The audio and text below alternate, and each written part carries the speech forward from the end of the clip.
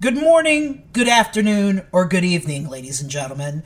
Now, before we start the show, it should be noted that the host of this podcast tends to get a little bit enthusiastic about the subject matter. That's why we suggest that you don't have your volume levels too high. The host provides enough volume as it is. With that being said, listener protection is advised. Let's get on with it.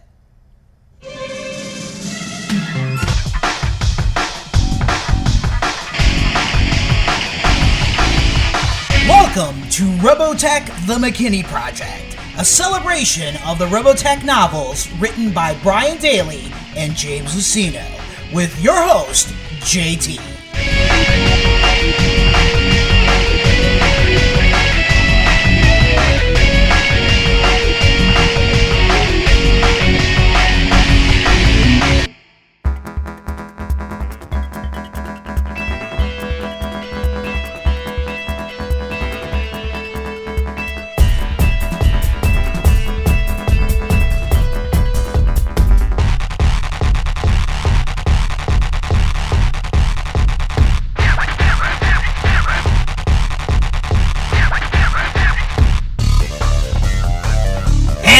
Guys and girls, JT, welcome to episode number 3 of Robotech The McKinney Project, a celebration of the Robotech novels as written by New York Times bestselling authors Brian Daley and James Luceno, collectively known in the Robotech universe as Jack McKinney. Our executive producer is McJ. Our official website is www.robotechnovels.com, where of course you'll find all the notes for each and every episode of this podcast. Our official email address, robotechnovels@gmail.com. We are on iTunes, we're on Facebook. Thank you to everybody who has subscribed on iTunes and joined the Facebook page. And let me first start off by saying this podcast is not disappearing. I am more than committed to take this show straight on through all 21 novels that make up the Jack McKinney Robotech story. That being said, the last 8 weeks have seen so much in the life of JT. Things from technical issues to in recording this podcast, things at work, things in my personal life that have needed my attention. And that will always come first. When it comes to the technical issues, I actually was able to record an episode, but because of a loose connection between my mixer and my microphone, all you heard was just this humming sound and me barely in a whisper, and it frustrated me to no end because the episode was complete and it just frustrated me to no avail to finally say, I gotta take a step back, and there are some other things I need to take care of, and that's what I've been doing for the last 8 weeks. And also, among my many roles, one being a podcaster, I have a new role, and that is Uncle JT. That is to my nephew RJ. Much love to my sister and her newborn baby. Let me tell you something. Holding a baby in your arms, it just puts a different perspective on life, and it is something that, it's just like podcasting for me. You really can't give it the words that do it justice. So that has also occupied my time and has not given me a chance to sit down and really do the show that I want to do. And when finally that moment came, this is a big show. It's over an hour. You guys know that I don't like going over that time, but in this case, since it's the first show back from, I guess, our hiatus, I wanted to give you guys a huge show. We have 30 readings from the Robotech novels, almost an hour's worth of novels, plus we have the big announcement of how all of you, that's right, all you guys and girls listen to me, how all of you can be part of this show, and that will be our side segment. And to finish off the show, we're going to have, I guess the best way for me to describe it is a Jack McKinney moment, and I'm very happy to be able to share it with all of you. And let me say, I wish that this break would have been shorter, but like I said, life sometimes happens and you got to take care of that. And that's exactly what I did. But I'm back. I am so happy to be back.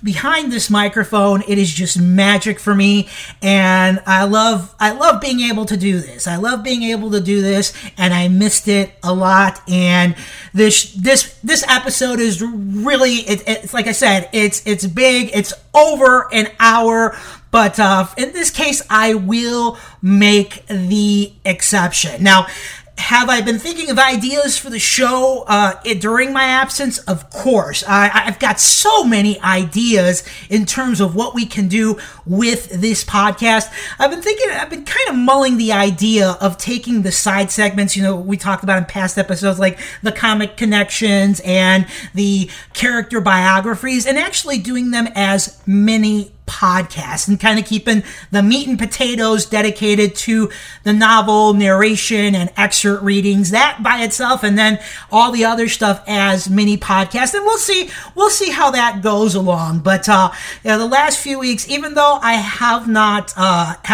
been doing the actual podcast, I have been working on it. I already have the reading set for episodes 4 and 5, and it's, I'm just moving along. I want to move forward with this. My ultimate goal is to give all you guys and girls a weekly show, and hopefully in 2014 I can begin to do that and implement all the different ideas I have for this podcast, because I do want to make it as interactive as possible, where you guys and girls get to participate, and we'll talk about that later on in the show. And ambitious as this may sound, I want it to be the ultimate and definitive Jack McKinney Robotech novels experience, and I think I got the goods to do that, and I hope that you join me along in this journey, because for me it's very special, it's very personal, and it's very special and very personal for me to be back with this. So I just wanted to do this quick introduction because we got a lot to talk about. We got so many readings to do on this episode. It is episode number 3, Fireworks, and we will take this quick 30-second break, and we will come back, and when we come back, we'll have our first block of Robotech novel readings and narrations. We'll be right back.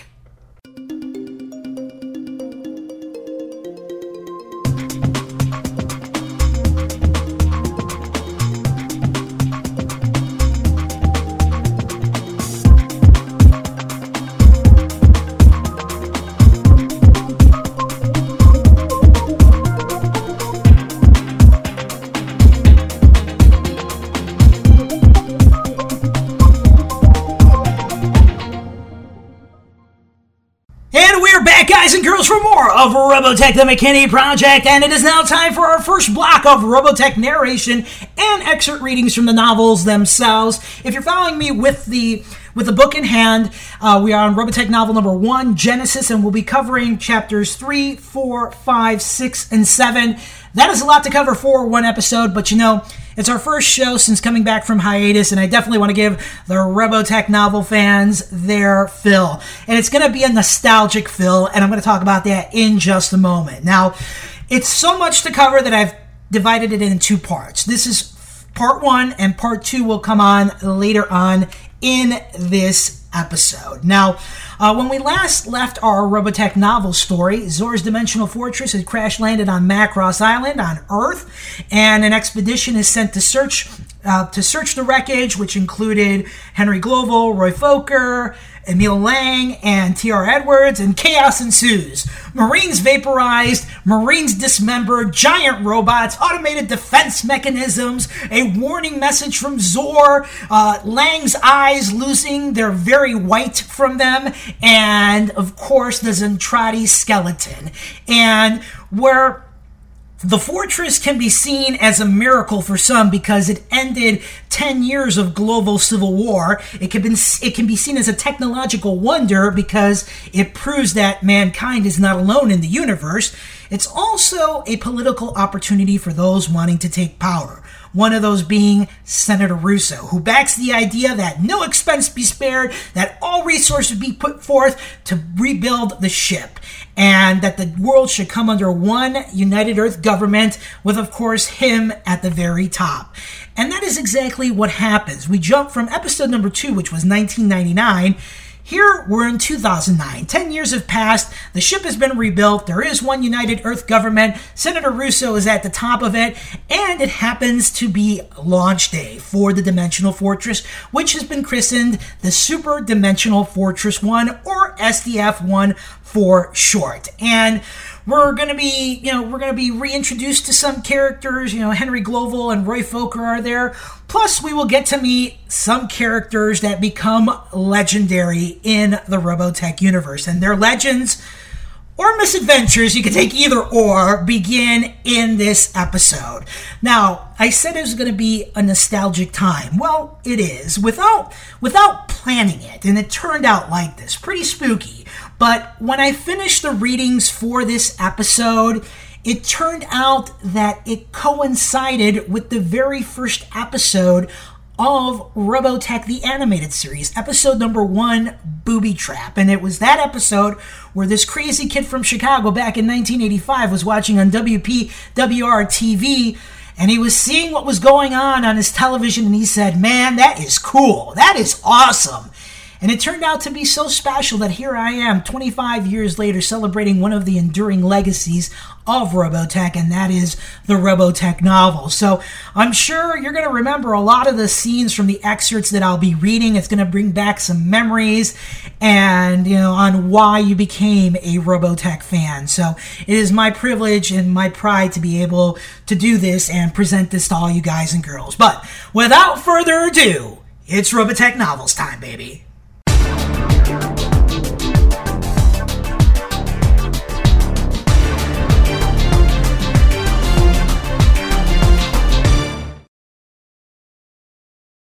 Chapter 3. We begin with the following epigraph. There's a movie my grandfather loved as a boy, and my father sat me on his knee and showed me when I was a little kid. The Shape of Things to Come.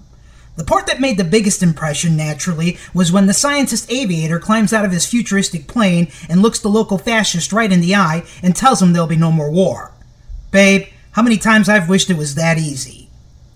Lieutenant Commander Roy Fokker, in the letter to Lieutenant Claudia Grant.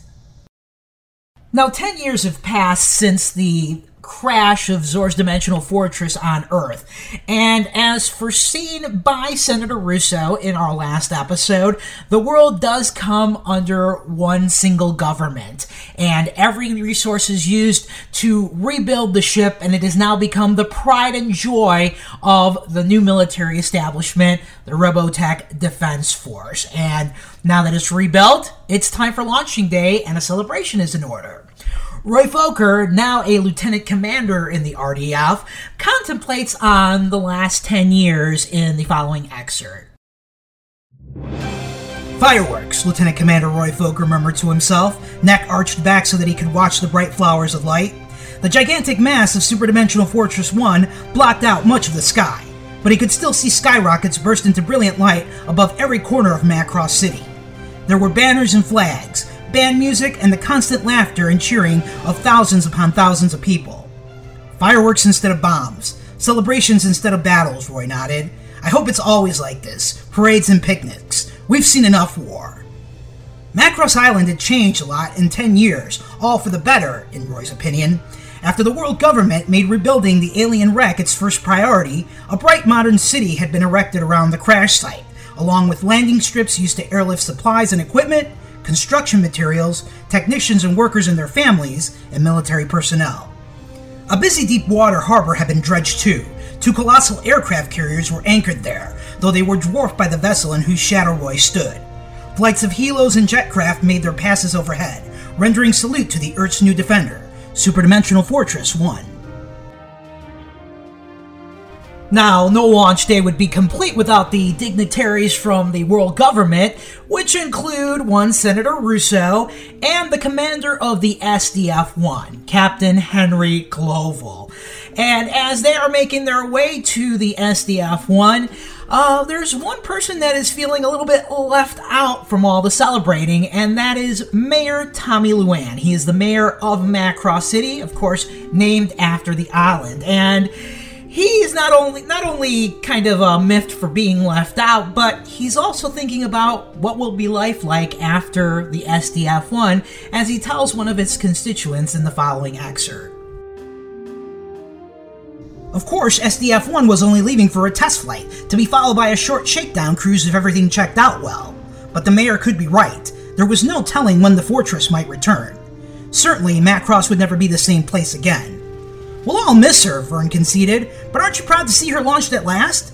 Of course, but if the test is successful, we'll all be unemployed, the mayor burst out. Vern wasn't looking forward to closing down his business either, but he remembered the war very well. He had to admit he liked the idea of the battle fortress being out there in space, guarding the planet, a lot better than the mayor seemed to. Vern sighed. A lot of people had forgotten just why Macross City existed, but Vern kept his opinion to himself. The motorcycles and limousine roared by. The big shots making their grand entrance, the mayor sniffed. It was well known that the mayor hadn't been invited to any of the important ceremonies. The world leaders were keeping the prize honors for themselves. Now, while the mayor may be a little bit better at how things are turning out, rest assured, in the Robotech novels universe, Tommy Luan does have his role to play. Now, where there is a celebratory air outside of the ship, inside the ship, it is an air of preparedness and efficiency. We are introduced to the character of Lisa Hayes, the first officer of Superdimensional Fortress 1. She has made a career out of the military, and not just by being Admiral Hayes' daughter, as the novel tells us. Up on the bridge, Commander Lisa Hayes arrived to make sure everything would be squared away for launching. Admiral Hayes' daughter had always made it a point of honor to show more merit, more skill at her job, and more dedication to the service than anyone around her, so that there could be no question of favoritism when the time came for promotion. She carved out an amazing career for herself. At 24, she'd been made first officer of SDF-1. A lot of that was due, no doubt, to her familiarity with the ship's systems. With the exception of Dr. Lang, no one had such a complete and comprehensive knowledge of the vessel's every bolt and button. But there were her endless commendations and top evaluations as well, and 2 decorations for courage under fire. Some people thought her too severe, too single-minded in her obsession with duty, but no one accused her of not earning her rank. She paused to survey the bridge. A slim, tall, pale young woman with blonde brown hair that bobbed, confined in graceful locks against her shoulders. Her subordinates were already at their duty stations. Now, along with Lisa Hayes as part of the bridge crew, you have Claudia Grant, Sammy, Kim, and Vanessa. Now, the latter 3 we're going to get to know more about in future readings and future episodes. For right now, in the following excerpt, we see the contrast between Claudia and Lisa's approach to duty and also to personal matters, and this being that they are best friends. Claudia, you stayed out all night knowing you and Roy both had flight duty today? Duty was everything to Lisa. She had trouble understanding how anyone could be so casual about such an important mission. But there was also something else, something about Claudia's love affair with the handsome, heroic Roy Fokker. Not jealousy, but rather a feeling of Lisa's own loneliness. It brought out an uncharacteristic confusion to her, a sudden emptiness that made her doubt the principles by which she lived her life. She shied away from it, reasserting control over herself by acting every inch of the first officer. But Lisa wasn't the only one who was angry. Claudia set her hands on her hips. So, what's the big fuss about, Lisa? We won't let it affect our performance on duty. After all, we're not children, and you're not our mother. Lisa felt her cheeks growing red. Your responsibilities to the ship come first, Claudia. Neither one was backing away from the confrontation, and Claudia looked like she was running out of patience. And given her size and temper, and the fact that she was an accomplished hand-to-hand fighter, Claudia was nobody to antagonize unnecessarily. My private life is my own business, nobody else's. Claudia stopped herself just short of some cutting remark. Why don't you try loosening up for change, Lisa, for example? But she got hold of herself instead. Now then, let's get to work, all right? She pointed toward Lisa's duty stations. Get out of here. Lisa hesitated, unused to backing away from a fight, and still angry, but feeling she'd overstepped her authority. Just then, Vanessa said slyly, "Lisa doesn't understand about men, Claudia. She's in love with the spaceship." And remember, they are best friends, but hey, best friends fight all the time, But she's not going to get anywhere in an argument like this with Claudia Grant, so Lisa drops it, and a new element is thrown into the story. And it is a visitor who is attending the launch ceremonies of the original visitor. And in the following excerpt, I think it could best be described as the beginning for one Lisa Hayes and the visitor attending the launch ceremonies. Lisa opened a communication link, resolving to try to smooth things out with her friends. She'd so much wanted the day to be right, to be marked by excellence and top performance. Why couldn't anyone share her drive for perfection? Perhaps she was simply fated to be the outcast, the oddball. "Attention, aircraft approaching on course 107, she said coolly. "Please identify yourself." A youngish male voice came in response. "This is Rick Hunter. I have an invitation for today's ceremonies. Invitation number 203. Lisa checked it against another computer display, although she found herself irked by the job. The SDF-1 was set to launch, and she was expected to act as an air traffic tech. But she responded, "That's confirmed as an invitation from Lieutenant Commander Fokker." Fokker. Lisa kept emotion out of her voice and avoided meeting Claudia's eye, finishing, "Follow course 57 for landing." "Roger," the voice said cheerfully and signed off. "With all the important things I have to worry about," Lisa mumbled to herself, "they also have to saddle me with babysitting the Rick Hunters of this world?"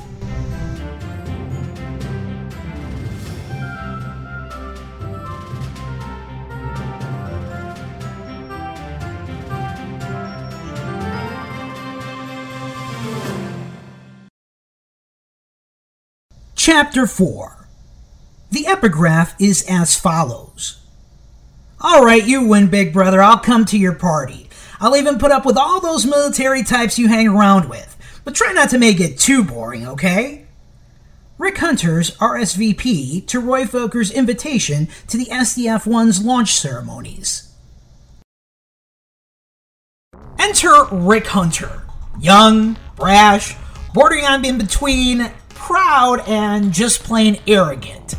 His legend, or misadventures, you can take your pick, begin in the next excerpt. Rick maneuvered his ship smoothly through the traffic, relying not on his computers, but on his own talent and training, a point of pride. He was the offspring of a proud, daring breed, last of the barnstormers, the stunt flyers, and seat-of-the-pants winged daredevils. He was 18 years old, and hadn't been outflown since, well, long before his voice had changed from a kid's to a young man's. His plane was a nimble little racer of his own design, a roomy one-seater, white with red trim, powered primarily by an oversized prop fan engine, but hiding a few surprises underneath its sleek fuselage.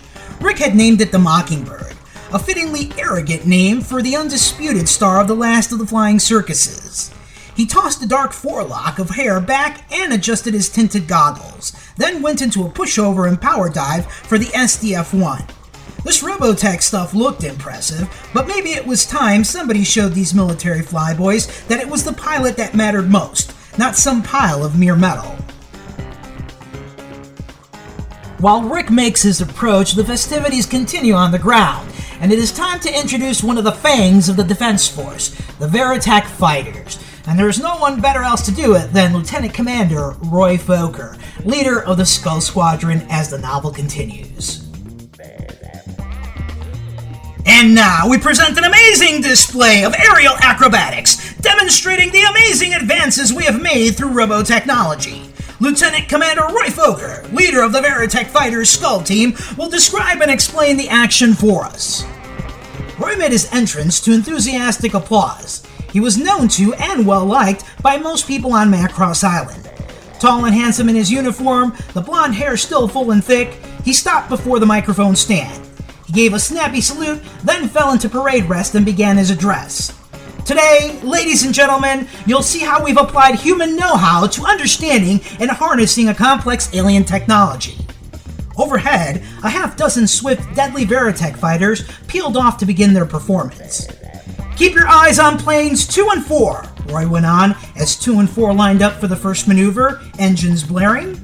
Flying at speeds of 500 miles per hour, only 50 feet above the ground, they will pass within just a few yards of one another. Robotechnology makes such precision possible. Now, before the Veritech pilots can get into their demonstration, Rick Hunter and his Mockingbird decide to disrupt things, much to the disapproval of one Roy Fokker, as the following excerpt shows us. Roy was just about grinning in spite of himself. People who didn't watch their step every moment were liable to become Rick Hunter's straight men. Roy decided to give him back a bit of his own. You haven't changed a bit, have you, kid?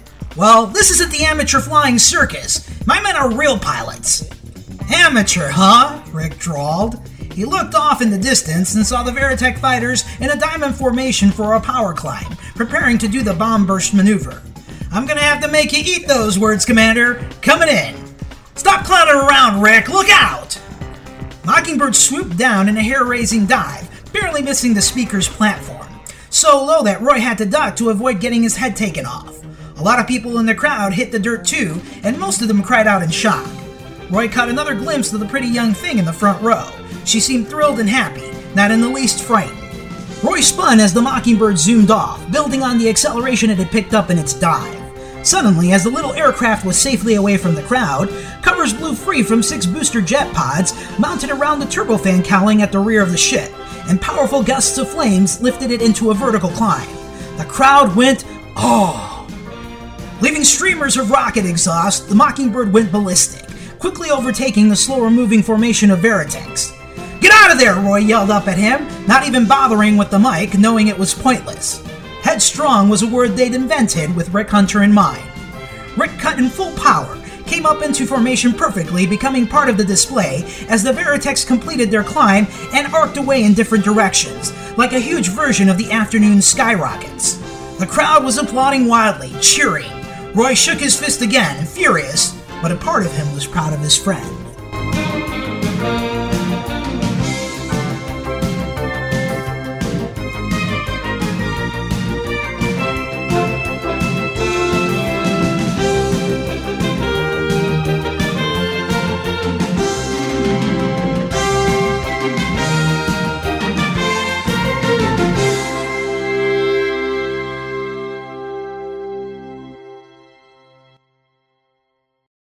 Once Rick is through clowning around and lands, the big brother and little brother team catch up. No blood relation. Rick does hold some resentment to Roy for never returning to the flying circus he was part of, which was run by Rick's late father. But Roy tells him one of the now famous lines in the Robotech story. "This Robotech thing is so important, I just couldn't give it up. It gets in your blood or something, I don't know." Besides Robotech, he also has other interests, as the next novel paragraphs show. Roy gave him an enigmatic smile. Robotechnology has a way of affecting the things around it, sometimes even non-Robotech machines. Rick groaned. "Robotech again? Jason, you'll make yourself sick." "I don't care," Jason wailed. "Maybe you could tie a can of soda to a fishing pole and lure him home, miss," Roy suggested.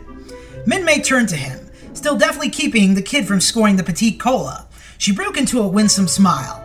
She was of Chinese blood, Roy figured, though she had strange blue eyes. Not that he was interested. Claudia would probably take a swing at him and connect if she found out he was roving. Still, something about Minmay's smile made her irresistible. "Oh, you're the officer from the stage. You were very, very funny," Minmay giggled, then turned to the little boy sternly. "That's it. We're going home. Come on, Jason. Don't make me spank you."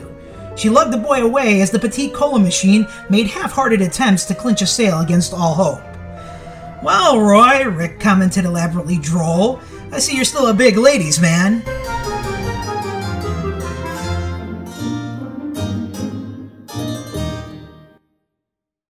While Rick and Roy have their eyes on the girl, in space there are stirrings.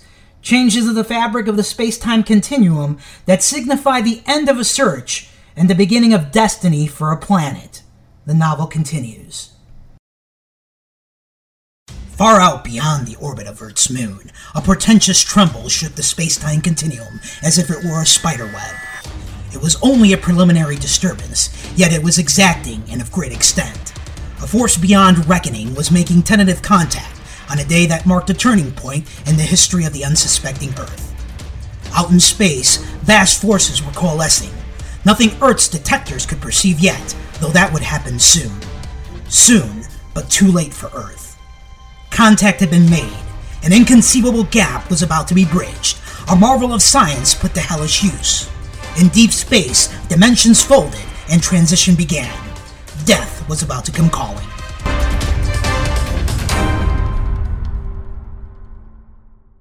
Chapter 5, and the epigraph is as follows. From the first, there were anomalies about the situation on the target world, things that gave me pause. The second-guessers would have it that I was remiss in not advising caution more strongly, but one did not antagonize Great Bretai with too much talk of circumspection. You see, not at least without great risk. Exeter, as quoted in Lapstein's interviews. The crash of the SDF-1 10 years ago was a historic moment for mankind. 10 years later, a new visitor makes its appearance in Earth's vicinity of the universe, but this visitor is in the form of a much greater threat than 10 global civil wars, McKinney describes. The stars shimmered and wavered, as if shivering with dread, and well they should. The forces that bound the universe were briefly snarled by a tremendous application of energy. The dimensional warp and woof pulled apart for a moment. In a precisely chosen zone of space beyond Luna's orbit, it was as if a piece of the primordial fireball that gave birth to the cosmos had been brought back into existence. Motes bright and hot as novas, infinitesimal bits of the cosmic string were spewed out of the rift in space-time, like burning sparks of gunpowder from some unimaginable cannon shot. The burning detritus of non-space moving at speeds approaching that of light itself, consumed almost as soon as they came in touch with three-dimensional reality. Larger anomalies like furious comets flared here and there in the wash of light. Then there was another explosion beyond description, the pure emission of unadulterated hell. It pushed outward from a rip in the fabric of the universe, taking on shape and shedding a raging wave of incandescence as if it were water. The shape became longer, more forceful, menacing. The Zentradi had come at last. The main goals of the Zentradi are conquest and the destruction of anything that gets in their way towards conquest. But this mission is not one of that, but recovery. One that has lasted 10 years for the Zentradi fleet commander Bretai, as the novels tell us. Bretai studied the Earth coldly. The Finder beam is locked on this planet. Are you sure this is the source of those emanations? His voice was huge and deep, with a resonance that shook the bulkheads. Off to one side, Exeter, Bretai's advisor, kowtowed slightly, showing deference from habit even though he wasn't in Bretai's line of vision. Yes, sir, I'm positive. Bretai pursed his lips in thought. They could have executed a refold. The thought of losing his quarry again was almost unbearable, but Bretai avowed no emotion to show. It's doubtful, sir, Exeter said quickly. There was no evidence of a second jump into hyperspace. Savagely, Bretai thought again of those traitors to his race and their narrow escape. They couldn't have gotten far in their condition, and they would have to land in order to repair the ship. He looked to Exeter. That's a logical conclusion, I think. Exeter inclined his head respectfully. I agree. It would seem very likely, sir. Bretai was used to acting on his own instincts and deductions, but it was reassuring that Exeter, the most brilliant intellect of the Zentradi race, was in accord. Bretai considered Exeter for a moment, small, almost a dwarf by the standards of their species, and frail into the bargain. Gaunt, with protruding, seemingly lidless eyes and a wild thatch of odd, rust-red hair, Exeter was still the embodiment of Zentradi law and tradition, and more valuable to the towering commander than any battle fleet. Yet with all that, he was loyal, almost selfless in his devotion to Bretai. Bretai gave Exeter a curt nod. Very well. Dispatch a scout team for a preliminary reconnaissance. In the Zentradi warrior religion, efficiency was a virtue ranking only behind loyalty and courage in battle. The words were scarcely out of Bretai's mouth when two of the fleet's heavy cruisers detached themselves and advanced on the unwary planet.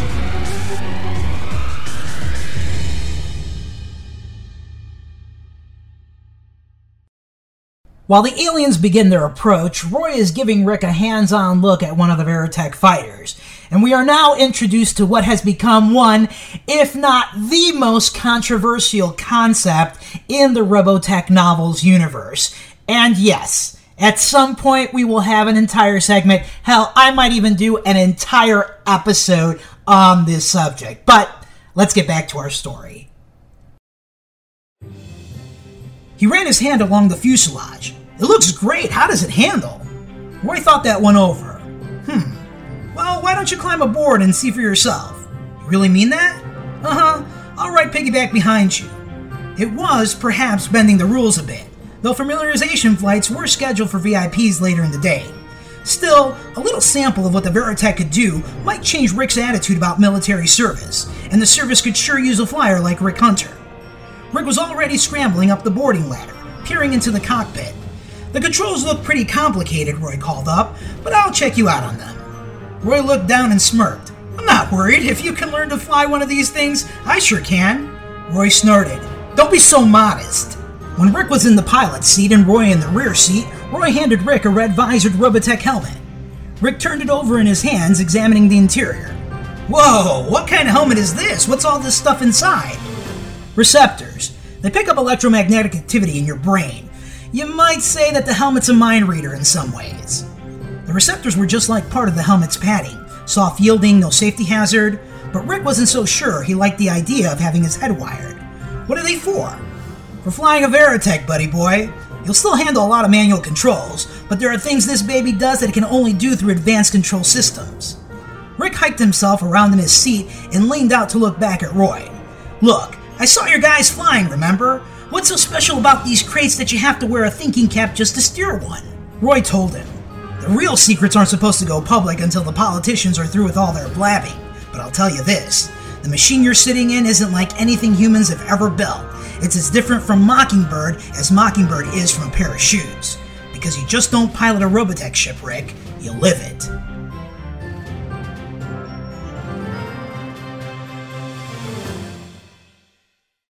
Despite the celebration going on, the appearance of the Zentradi does not go unnoticed by the Defense Force. Once word reaches Captain Global, he knows that the fireworks in the sky won't be the only explosions he'll be seeing that day, as Brian and Jim describe. The liaison cupped his hand to Global's ear and said, "Excuse me, sir. Urgent message from the Space Monitoring Station. A strange flash of light and an explosion. Tremendous radiation readings accompanied by irregularities in solar gravitational fields." In spite of the warmth of the day, Global suddenly felt cold all over. The same sort of event occurred 10 years ago. You know what happened then, don't you? The aide was trying to conceal his fear, nodding. That's when the alien ship arrived. Global assumed the icy calm of a seasoned captain. Better check it out. Come with me. Global was descending the platform steps as Russo announced what a great honor it was to introduce the commander of SDF-1, Henry Global. For once, Russo did not know what to say. "Come back here! You have to make a speech!" he shouted. Global never even looked around. The time for speeches was over. Well, now the humans know of the aliens' presence in their vicinity of space. But also, Zor's Dimensional Fortress knows that they're here and begins to take actions on its own, much to the dismay of the bridge crew who have no idea what forces have all of a sudden activated their ship, as Jack McKinney describes. Unprecedented, impossible to interpret mechanisms had self-activated in the ship's power plant, the great sealed engines that not even Lang had dared open, and the many different kinds of alien apparatus connected to it were doing bewildering things to the SDF-1 structure, as well as its systems, making the humans helpless bystanders. "The defense system is activating the main gun," Claudia reported, horrified. Far off, at the great starship's bow, gargantuan servomotors hummed and groaned. The huge twin booms that made up the forward portion of the ship moved to either side on colossal cam-like devices. The booms locked into place, looking like a fantastic tuning fork. The ship's reconstruction had the bow high up now, pointed out above the end of Macross Island's cliff line at the open sea. Lisa's mind raced. The main gun had never been fired. No one was even sure how powerful it was. That test was to be reserved for empty space.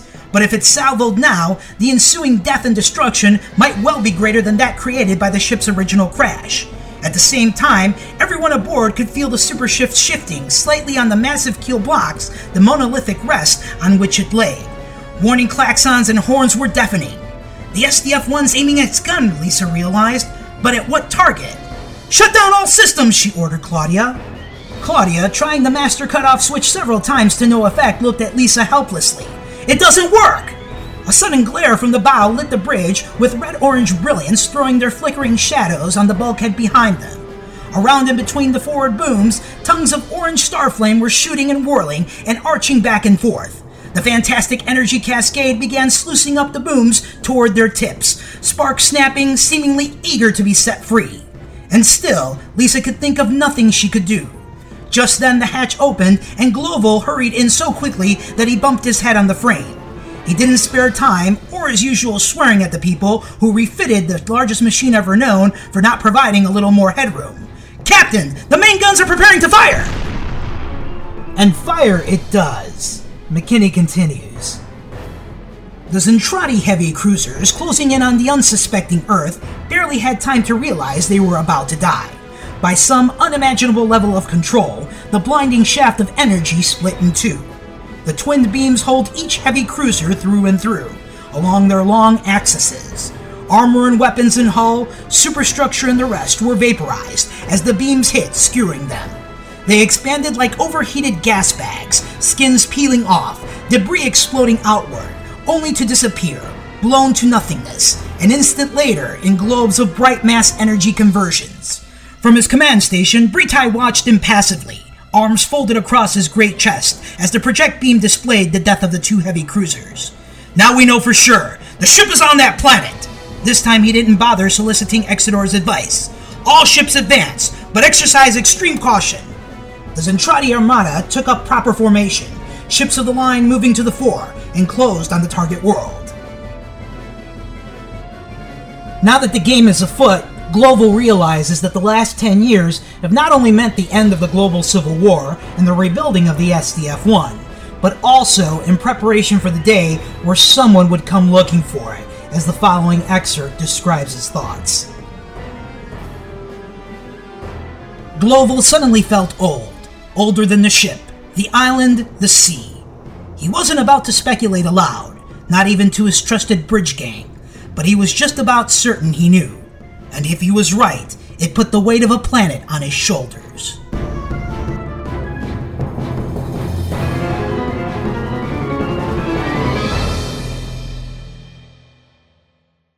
Not exactly the way you want things to go on your launch day now, isn't it? But that is science fiction for you. Everything happens at the precise moment to the precise people. And if I could take a moment and give a few comments about Henry Global, let me tell you something. In the Robotech novels, Brian and Jim really hit the nail on with this character because he's in such an unenviable position. He's taking a mile-long space fortress that he doesn't even know will lift off. He has an untested crew, and while he does know something about the enemy, he's never faced them head-on. So he's definitely riding into the unknown, yet even with his misgivings, he is a rock, and he definitely earns the title of Captain. And where we start out the Robotech novels story, where it's Zor's Dimensional Fortress, the SDF-1 definitely belongs to Henry Global. So I just wanted to give that comment out because as the story progresses, he's constantly put on the spot. He's constantly put into situations that he doesn't want to be in, but he handles it with grace and with fortitude, and that's definitely admirable qualities of any captain. But with that being said, we're going to take this quick break, and when we come back, the big announcement about how you guys and girls can become part of Robotech, the McKinney Project. We'll be right back.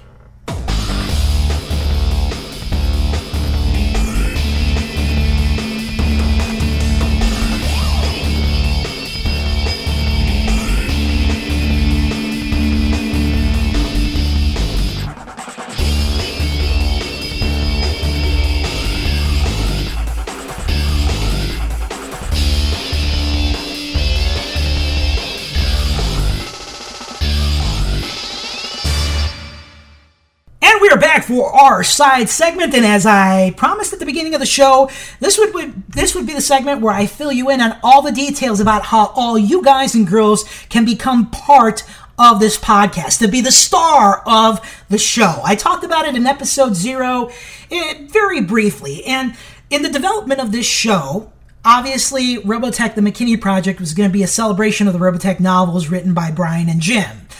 The most important aspect of the show is the excerpt readings that I've been doing since episode number 1. And I choose the excerpts, try to pick the ones that are the most interesting and keep the flow of the story going. And then along with my personal narration, there you have an episode of Robotech the McKinney Project. But another important factor for me was you, the audience. I wanted to make this podcast as interactive as possible with Facebook, with the blog page, and also the readings. That's right, you doing the excerpt readings here on the show, showcasing your talents. And that is something that I've had in mind since the beginning, and now I'm going to give you guys the details of how we're going to do this. Is it going to be perfect? Is it going to come out as I plan it? I don't think so, and I'm not being negative. I'm just being realistic. There will be kinks, in terms of organization, of how things done, and we're just gonna have to evolve and get better as we move along. But you got to start from somewhere, and I'm very excited with this. Now, the first thing you're going to need is a recording device, whether that be a laptop or a regular desktop PC. I have to be honest, I'm not a tablet guy, I'm not an iPad guy or a smartphone guy. I don't know if that can be done. I know that you can record on them, but I don't know if it's going to work with the website that the audio submissions will be going through, and that is www.soundcloud.com. Once again, www.soundcloud.com. It's a really neat website that I just happened to come across. I registered for it, and basically what SoundCloud is a place where you can record your readings, you can record your music, you can record your singing, you can record just about anything there. And the best part about it, when you sign up, you get 2 hours free. You don't have to sign up for any of the premium services, because I didn't. I get 2 hours free, and that's more than enough. That is way more than enough for readings of the Robotech novels, because on an average, a reading can take from 30 seconds to 2 minutes on an average. 3 minutes pushing it, so they don't last too long.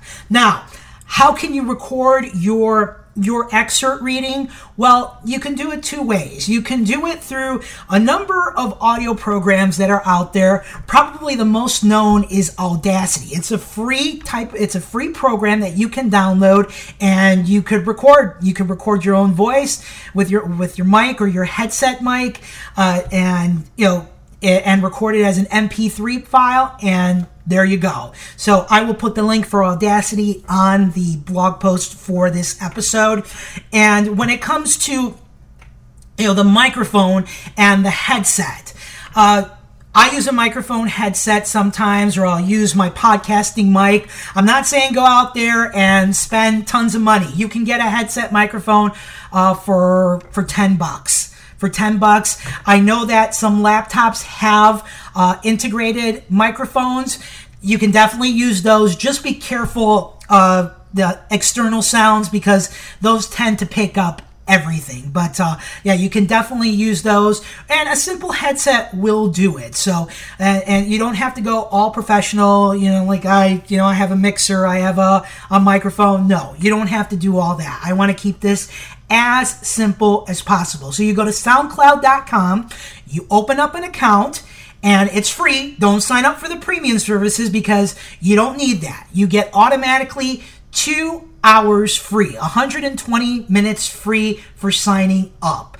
And then it's a question of recording or uploading, because SoundCloud gives you both options. You can record directly from the site, or you can upload your own file from your own computer or device. I do know that SoundCloud does have a mobile app, so if you're a tablet user or a smartphone, iPhone, iPad, all that stuff, you might be able to do it, but I haven't read where, how you would be able to do it, because I don't have one of those devices. I have just a basic phone that, that does me fine.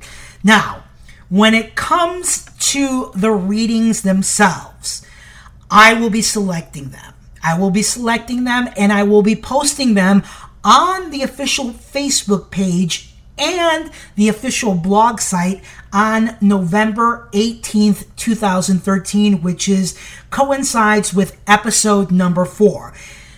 These excerpts, which you will be choosing from, and they will be numbered, are for episode number 6. Not episode 4, not episode 5, because I am already working on those. Episode 6, which debuts on December 15th, will be your moment to shine. Now, the time frame for which you get to record and submit the readings will be from November 18th to December 6th. That is 3 weeks to do it. So I'm giving you a good amount of time in order to, get your reading, get it as you want it to come out, and then submit it to me.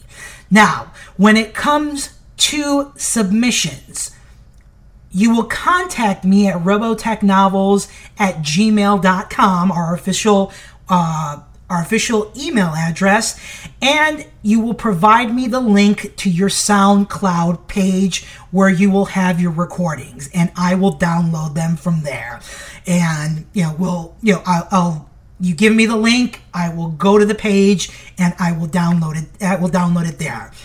If you email me as an attachment your sound file, the production staff and I have decided that we will delete those emails. We are not going to download anything from emails. Let me make that clear one more time. If you send me your MP3 file attached to your recording, your reading, to the email and not the link to SoundCloud, it's not going to get listened to. It is going to be deleted. That was a decision that the production staff and I came to, and I'm just going to come out and say it. I don't trust downloads on emails very much. Luckily, knock on wood, I've never gotten burned before, but there have been idiots out there that have really tried, and they fail miserably, obviously. But I want to make clear that SoundCloud will be the place to post your readings. Now, there's some key elements to recording, and in order for this to go smoothly, and I'm going to give you guys a rundown of these keys. First, clarity. You gotta be clear. I gotta understand. The audience has to understand what you are saying, or else I can't use it on the show. If I can't understand it, the audience is not going to understand it. I will try to clean it up as best as possible, but along with the other stuff that I got going on with the podcast and recording stuff and everything, it's not like I'm going to spend an entire night on trying to clean one recording. So try to give me the best recording that you can and as clear as possible. Second key, identification. I need to know who you are, where you're from, and what reading you are doing. So your recordings should start off with, "Hi, and you list your name. I'm from this part, and I'm doing reading number whatever it is." Because when I post the readings on Facebook and on the blog, they will be numbered. So if you could put that information before you record, that would be great. I'll remove that for the show, but I'll keep a note saying, this is so-and-so, and from reading the next excerpt, and so that I can identify you. I want to give all the readers all the credit in the world. Next key point, variety. Do as many readings as you want to. And what's this called? Because if you stick to one, what happens if 10 other people do the same reading? reality has to set in. I'm not going to play 10 readings of the same excerpt. It would just destroy the flow of the telling of the Robotech story. I might choose 2, 3 at the most. 3 at the most, and that's kind of pushing it. I may just stick to just 1. And the reality is, will everybody make it on to episode number 6 if we have a ton of readings? You may or may not. That's I'm being honest here. But you have better of a chance if you give me variety, if you give me different readings, different excerpt readings, and it'll definitely better your chances. So, but you have my word on this, that we will have a special episode where it will be nothing but readings. No matter how many repeats, but they will be dedicated to nothing but the readings. Because no matter what happens, even if you don't make episode 6, you will make it onto the show. You have my word on it. You have my word on it, and I want everybody to be, definitely everybody want to be a part of this who participates. So, and the most important key of all, besides clarity, emotion. Put that oomph into it, because if you start reading, this is the, Bretai said attack, and no way, no chance in hell will you get on the show. And I'm not asking you to do voices. I'm not asking you to do. I don't do Captain Global's Russian accent. I don't do I don't distinguish between the female or male voice, though my voice is kind of high-pitched and sometimes gets mistaken for a woman, but that's another story for another day. But no, the key to it is emotion. You make yourself believable whether you're reading a part about a man or a woman. You put that emotion in there, and the audience is going to believe you. And definitely, you got to put that emotion behind it. So, you got to. I cannot stress enough the clarity and the emotion part of it, because those are the most important keys to recording. So, when it comes to what's this called? Once again, the submission deadline will be from November 18th to December 6th. December 6th, I cut it off and then put everything together for episode number 6, which will be December 16th. So, I don't know. I don't think I've left anything out. I want to make this as simple as possible. You go to SoundCloud, open your account, you get 2 free hours, and you start recording. And then you email me, rebeltechnovels@gmail.com, and you tell me, here's my link to my SoundCloud. I'll go there, download it. And again, I will repeat it for the nth time. If you put an attachment... If you put an attachment to your email with your MP3 file, it's going to get deleted. It's going to get deleted by myself or one of the producers, and we're not going to download it. So I've made that clear. If somebody does it, this sounds harsh, but I got no sympathy for you. But I want everything through SoundCloud. I think that's the best way right now that I have found, and I've checked tons of websites to see about, and this one turned out to be the best. So, all right. So SoundCloud, record, post it to your SoundCloud. Let me know. I go and get it. I put it together. December 6th, the submissions end, and December 16th, we have an episode with audience reading. So I guess that's all there is to be said for how this thing is going to work. Like I said, is it going to be perfect? Will it be perfect? No. Will there be kinks to work out? Definitely. But I'm really excited. I really want to see out there that the reading talents of my audience. And let me tell you, because even I need a break from the reading sometimes. So, but I am looking forward to it. I will be posting more about this on the Facebook page, so definitely go there. I'll go into each what I've talked about here in terms of what's going on. And on our next episode, November 18th, will be the readings that I'll post the readings for for episode number 6. So That does it for this side segment. I am done, and what we'll do is take our 30-second break, and when we come back, the conclusion of our Robotech readings for today.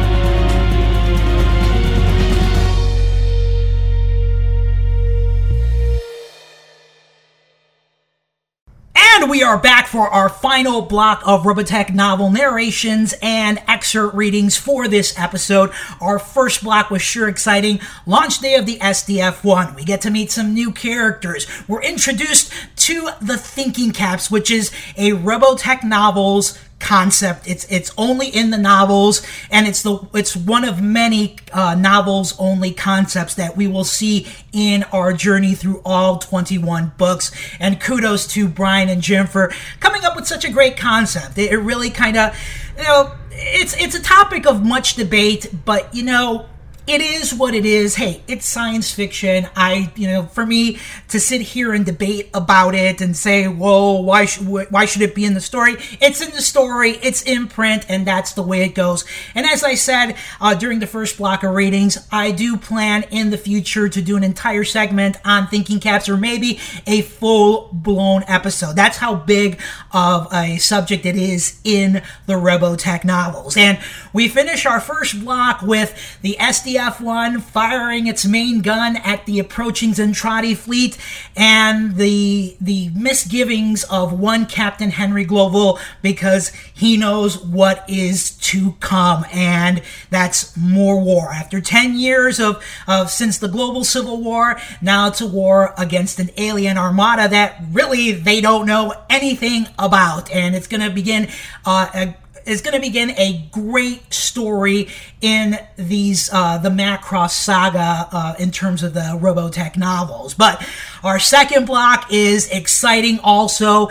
We get to relive one of the great moments in Robotech. It is probably, at least I can say for me, the moment where I said, this is something special, and Brian and Jim just describe it so well, and you'll hear some familiar music when it happens. So I hope you enjoy it. I'm enjoying the show so far, so without further introduction, it's Robotech Novels time, baby.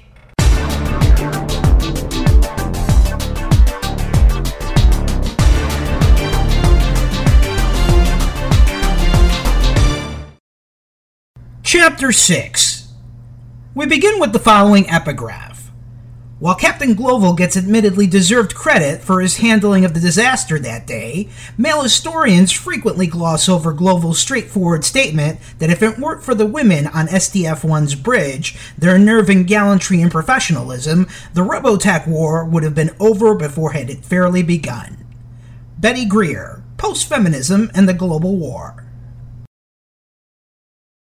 Our first excerpt is Captain Global taking this new turn of events, pretty well. And he also finds out that the captain doesn't always have the last say on certain things.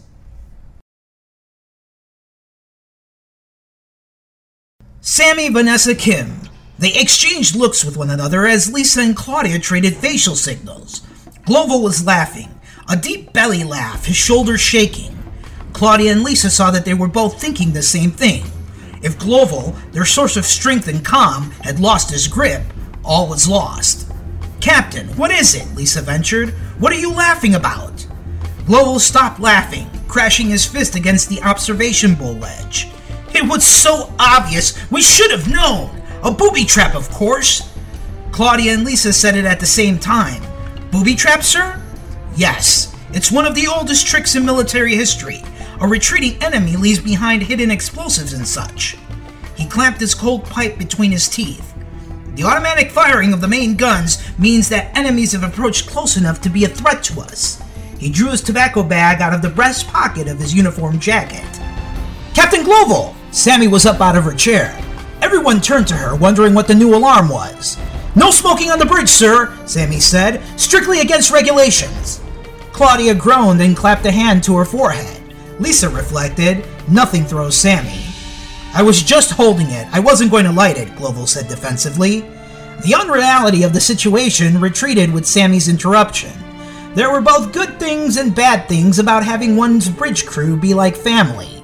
But doubts were past now. Global barked, "Hot scramble all fighters and sound general quarters. I'm declaring a red alert." Another claw of the Robotech Defense Force is the Orbital Armors and its arsenal of ships. They historically become the first Earth military force to engage an alien enemy in space, and as the next excerpt describes, history will not be kind to them with the result.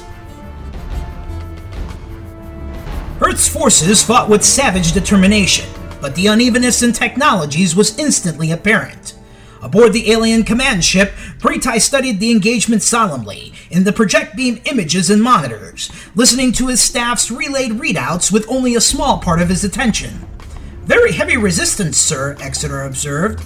"Yes," Britai allowed, "but why are they using such primitive weapons? Our lead ships have broken through. It's unbelievable this sacrifice they're making. Some sort of trick, no doubt." Exeter considered that. "Yes, it is puzzling." Britai whirled on him. "It makes no sense then? Even to you?"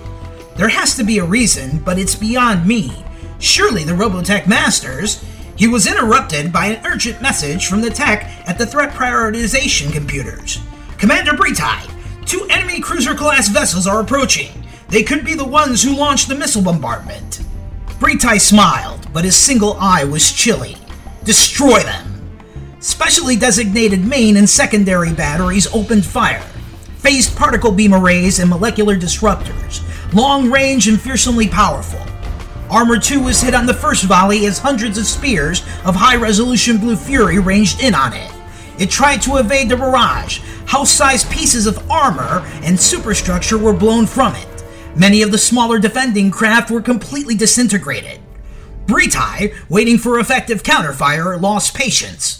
Perhaps the foe's hesitation to use reflex weaponry fit into some strange plan, but to forego use of any advanced technology to sacrifice troops to this kind of slaughter was perverse. Incredulous, Britai wondered if somehow this victory was going to be far easier than it had seemed when that first mighty bolt rose from Terra. "Those idiots behave as though they don't even know how to use their own weapons! Full barrage, all cannon!"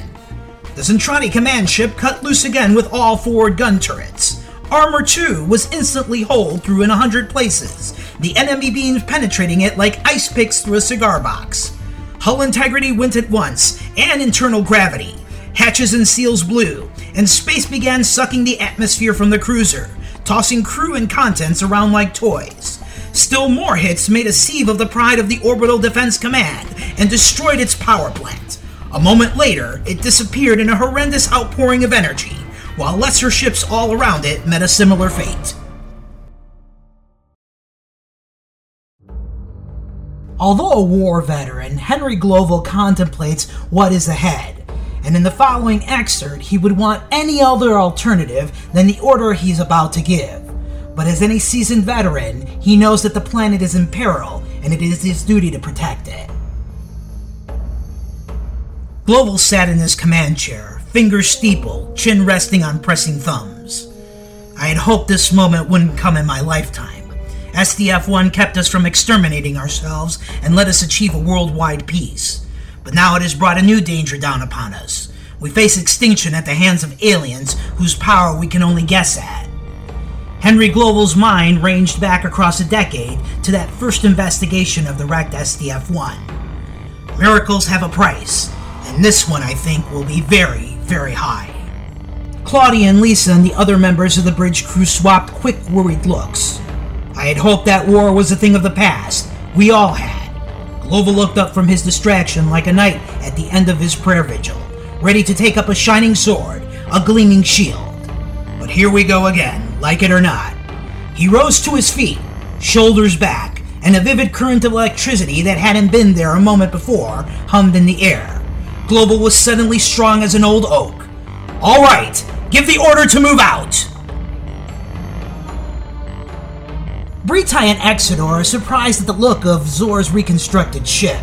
Despite their initial show of superiority, Bretai knows that any enemy with the ship at their disposal makes them a threat, especially with the prize the ship contains. The novels continue with the exchange between the Zentradi commander and his trusted advisor. But what about the crew? Zor's traitors wouldn't just let these creatures have the vessel. Maybe they perished in the fighting with the Invid, or in the crash, Exodar suggested delicately. It was an answer of high probability. Bretai saw that at once, chose not to contest it, and congratulated himself on having a friend and advisor like Exodar. Even so, the commander sidestepped the discomforting idea that the Primitives were antagonists to be feared. The ship would have been terribly damaged, and these Primitives wouldn't have the technology to repair it. This Zentradi arrogance of ours gets worse with every generation, Exodar thought, even as he readied his answer. Someday we may all pay for it.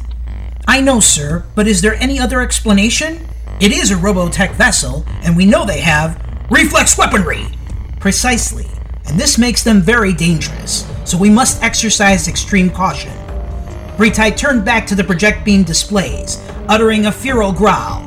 The instruments and transparent bowl rang with it.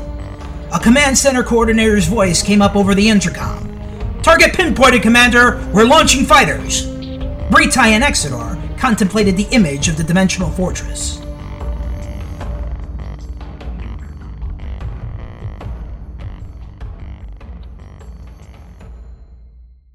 Chapter 7.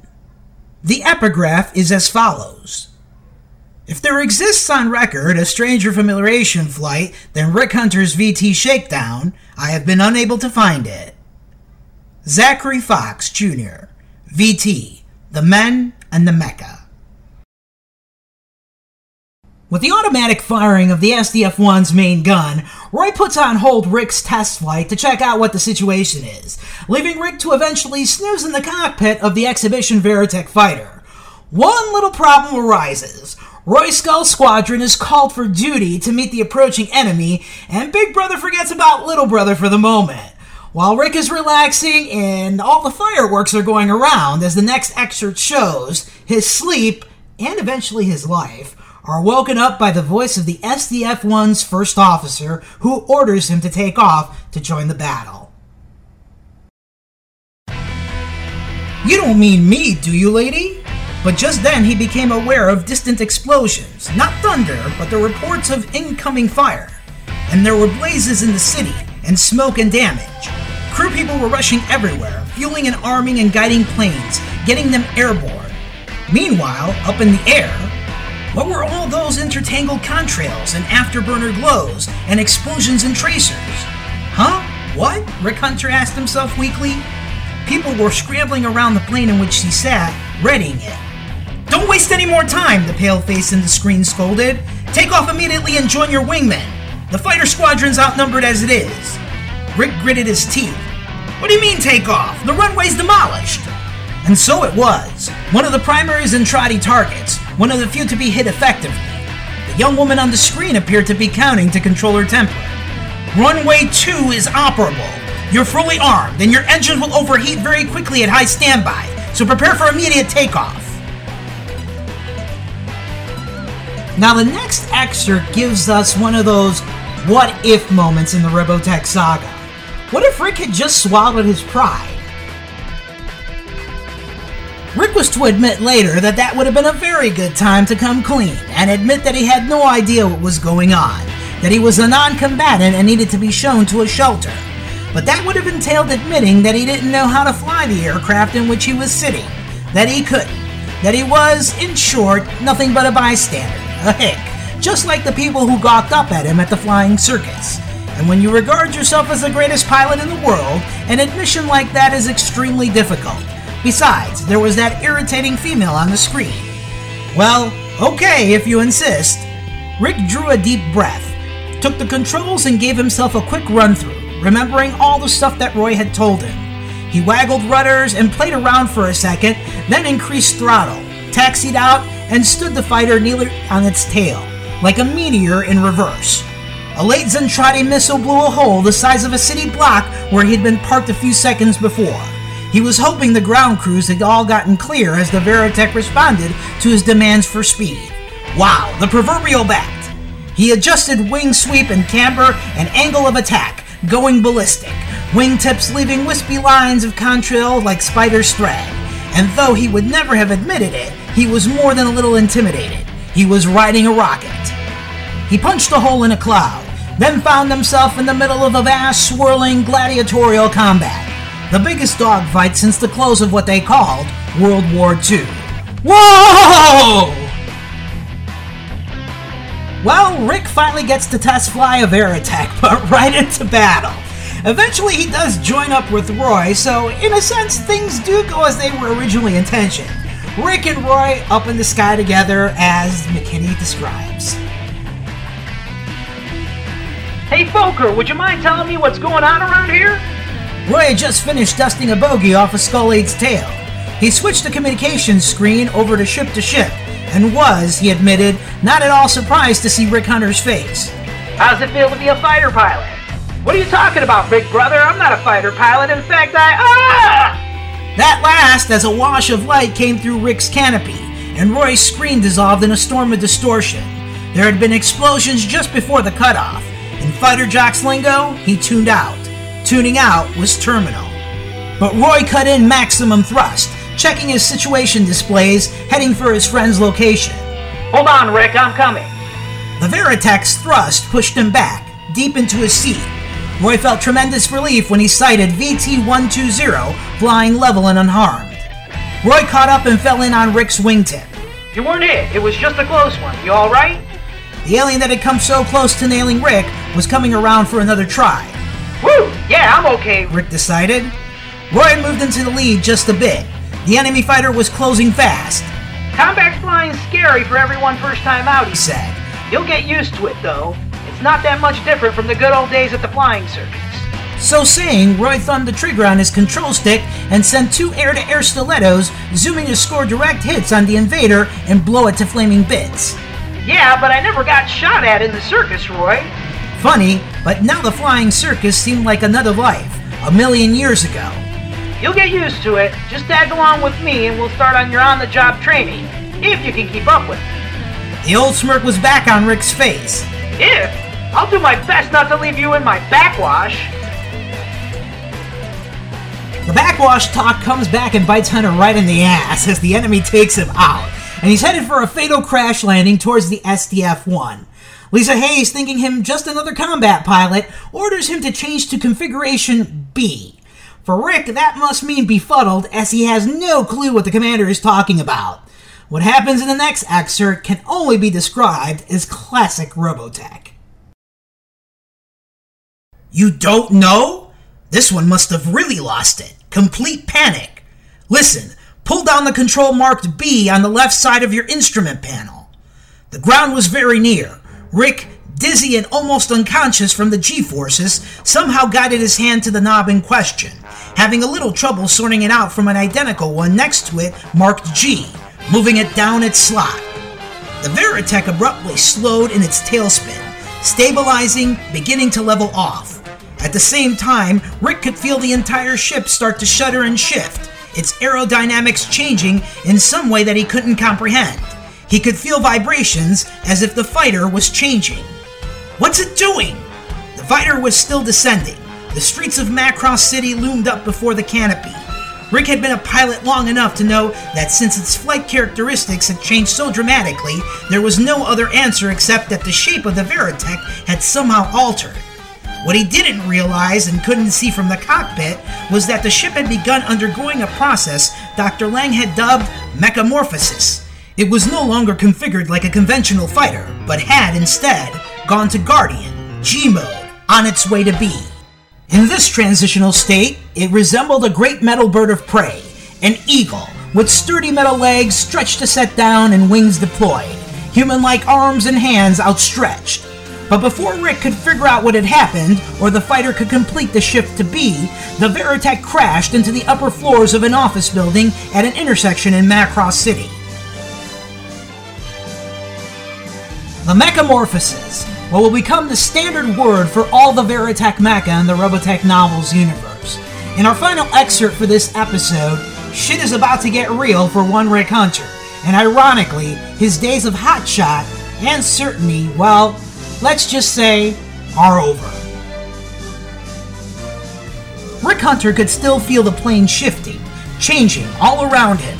In fact, in some way he couldn't figure out, he could sense it, could actually feel it. Rick sat where he was, realizing he didn't know how to eject, even if the system was a 0-0 type that would let him survive a standstill ground-level ejection, which was far from the case. It felt as if the crazy Robotech fighter was coming to a stop. He readied himself for a quick escape, not wishing to be in the neighborhood if a few tons of highly volatile jet fuel suddenly took a notion to catch fire. But the Robotech ship had one last surprise for him. The relatively smooth slide became a lurch as the plane snagged on some final obstruction. The fighter heaved, and Rick's helmeted head slammed into the instrument panel. If he hadn't been wearing the flight helmet, it would have been the end. As it was, he saw stars and nearly lost consciousness. But the Veritech was unhurt. With a creaking of girders and the racket of tons of rubble being moved, the machine began to extricate itself. The Mechamorphos to B mode was complete, and the fighter was now a Battloid. It looked for all the world like a man in armor, a super technological knight 60 feet tall. The electric Gatling gun that had been pad-mounted under the Veritech's belly was now aligned along its right arm, the giant right hand gripping it like an outlandish rifle. The cockpit section was unrecognizable, now incorporated in the turret-like helmet, the Battloid's head. Its visor swung this way and that, taking in the situation, seeing the explosions of the dogfight continuing high above. The Battloid knew the enemy was there. It was ready to do what it had been designed to do. It awaited orders. Rick shook his head groggily. "What do you know? I'm alive!" Then he saw that something was wrong with his perspective, that it was high above the street, that there were things about Robotech too astounding to believe. He saw the distant air engagement too. Somehow, Rick knew, deep down, that life was never going to be the way it had been 15 minutes ago. Things had changed forever.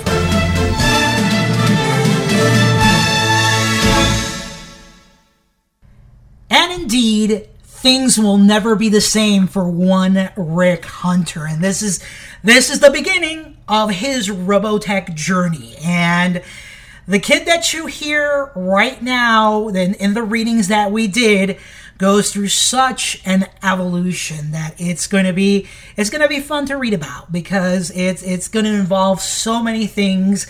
And if you thought this was something for him, it's only gonna grow from here. So looking forward to talking about and reading excerpts with this character's evolution, along with all the other characters in the Robotech saga. But I hope you enjoyed the readings that we had today. It was almost an hour's worth, and you guys know me, I don't want to do more than an hour's worth of show, but I figured since it is the first show back in 8 weeks, I wanted to give you guys as much as I could.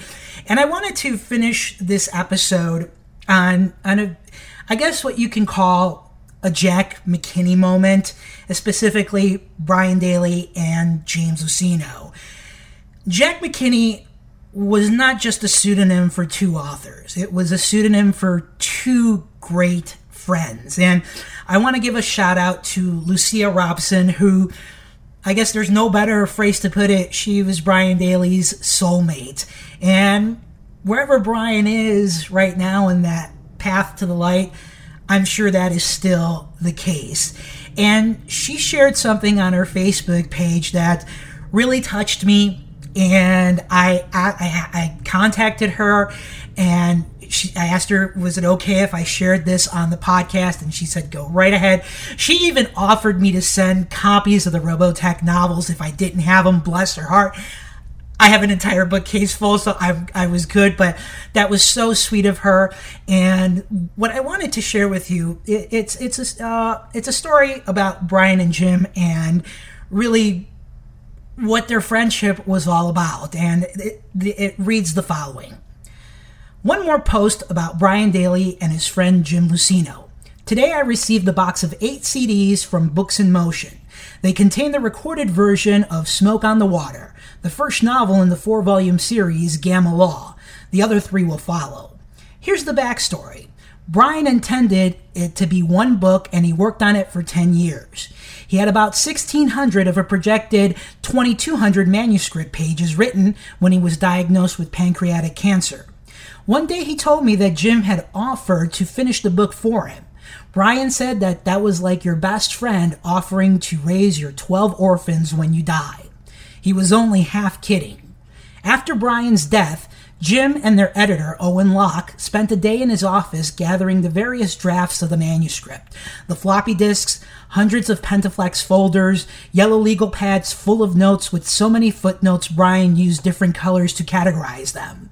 They managed to recover what was still on Bryan's old computer. Jimmy took all of that, made sense of it, and finished the story. I have no idea how much time and creativity Jim put into that project, but when the time came to publish it, he insisted that Bryan's name be the only one on it. If I ever need a definition of friendship. And that was the post. See, this is why I do what I'm doing. Yes, it's about the Robotech novels. Yes, it's an incredible story that Bryan and Jim told, and we were very lucky as fans that they took this thing and said, hey, let's see what we can do with it. And some 25 years later, this crazy kid from Chicago is here, talking about it and everything. But more than anything else, this podcast is for Bryan and it is for Jim. And the novels have a very, very personal story with me. And I will share it at some point with you all when I am comfortable, but let's just say that it made a lot of insanity in my life at the ages of 13, 14, 15. It made it a lot easier, and that I got to actually meet Jim Luceno, that I actually got to talk to him and interview him.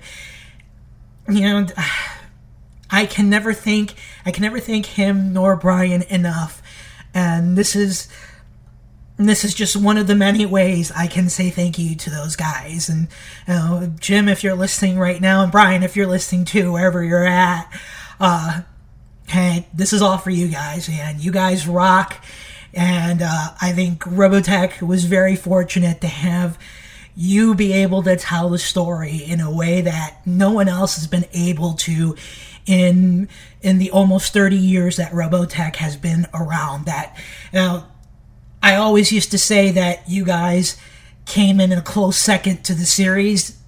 After getting myself deep into this project, I realized that the Robotech novels are right up there with the original 85 episodes. And, I'm just a crazy kid from Chicago doing this podcast, but I am having the time of my life. So thank you guys. And I'm sorry if I get a little bit emotional, but that's how much this project means to me. And being away from it for so long, trust me, guys and girls, that I have missed it, because this is home. This is home. Home is where the heart is, and my heart is definitely in this podcast, and I look forward to giving you guys more and more episodes and to be more consistent, and my ultimate goal is to give you guys a weekly show, and I'm pushing hard for that, and I can't wait for all, people who want to be a part of the show to submit their readings. I might do a mini podcast where, I'll just explain that in the coming weeks. And I'm really looking forward to it, because I want this to be the most interactive experience possible for fans of the Robotech novels. And I definitely want to make this the ultimate and the definitive Jack McKinney experience. So once again, thank you to everyone who has supported me with this podcast, even during my absence. It is great to be back, and we just move forward. We just move forward from here. So, guys and girls, it's been a great episode. I know I've gone over an hour, and I apologize for that, but it's been a great episode, and we got excitement. We got the metamorphosis, that great moment in Robotech Story as told by Brian Daly and James Lucino. I'm looking forward to hearing from you guys about this episode, and episode number 4 will be coming on Monday, November 18th. Also, check out the Facebook page, check out the blog, www.robotechnovels.com for all the updates. You can drop me a line at robotechnovels@gmail.com, and we're just going to move forward. We're going to have fun with this. So remember, it's Robotech Novels time, baby! We'll be seeing each other in 2 weeks, guys and girls. Take care. Thank you for listening to Robotech The McKinney Project. Robotech The McKinney Project is produced by McJ, hosted by JT. Robotech is a trademark of Harmony Gold USA. Sorry, can't do nothing about that, guys and girls. See you next show. Bye-bye!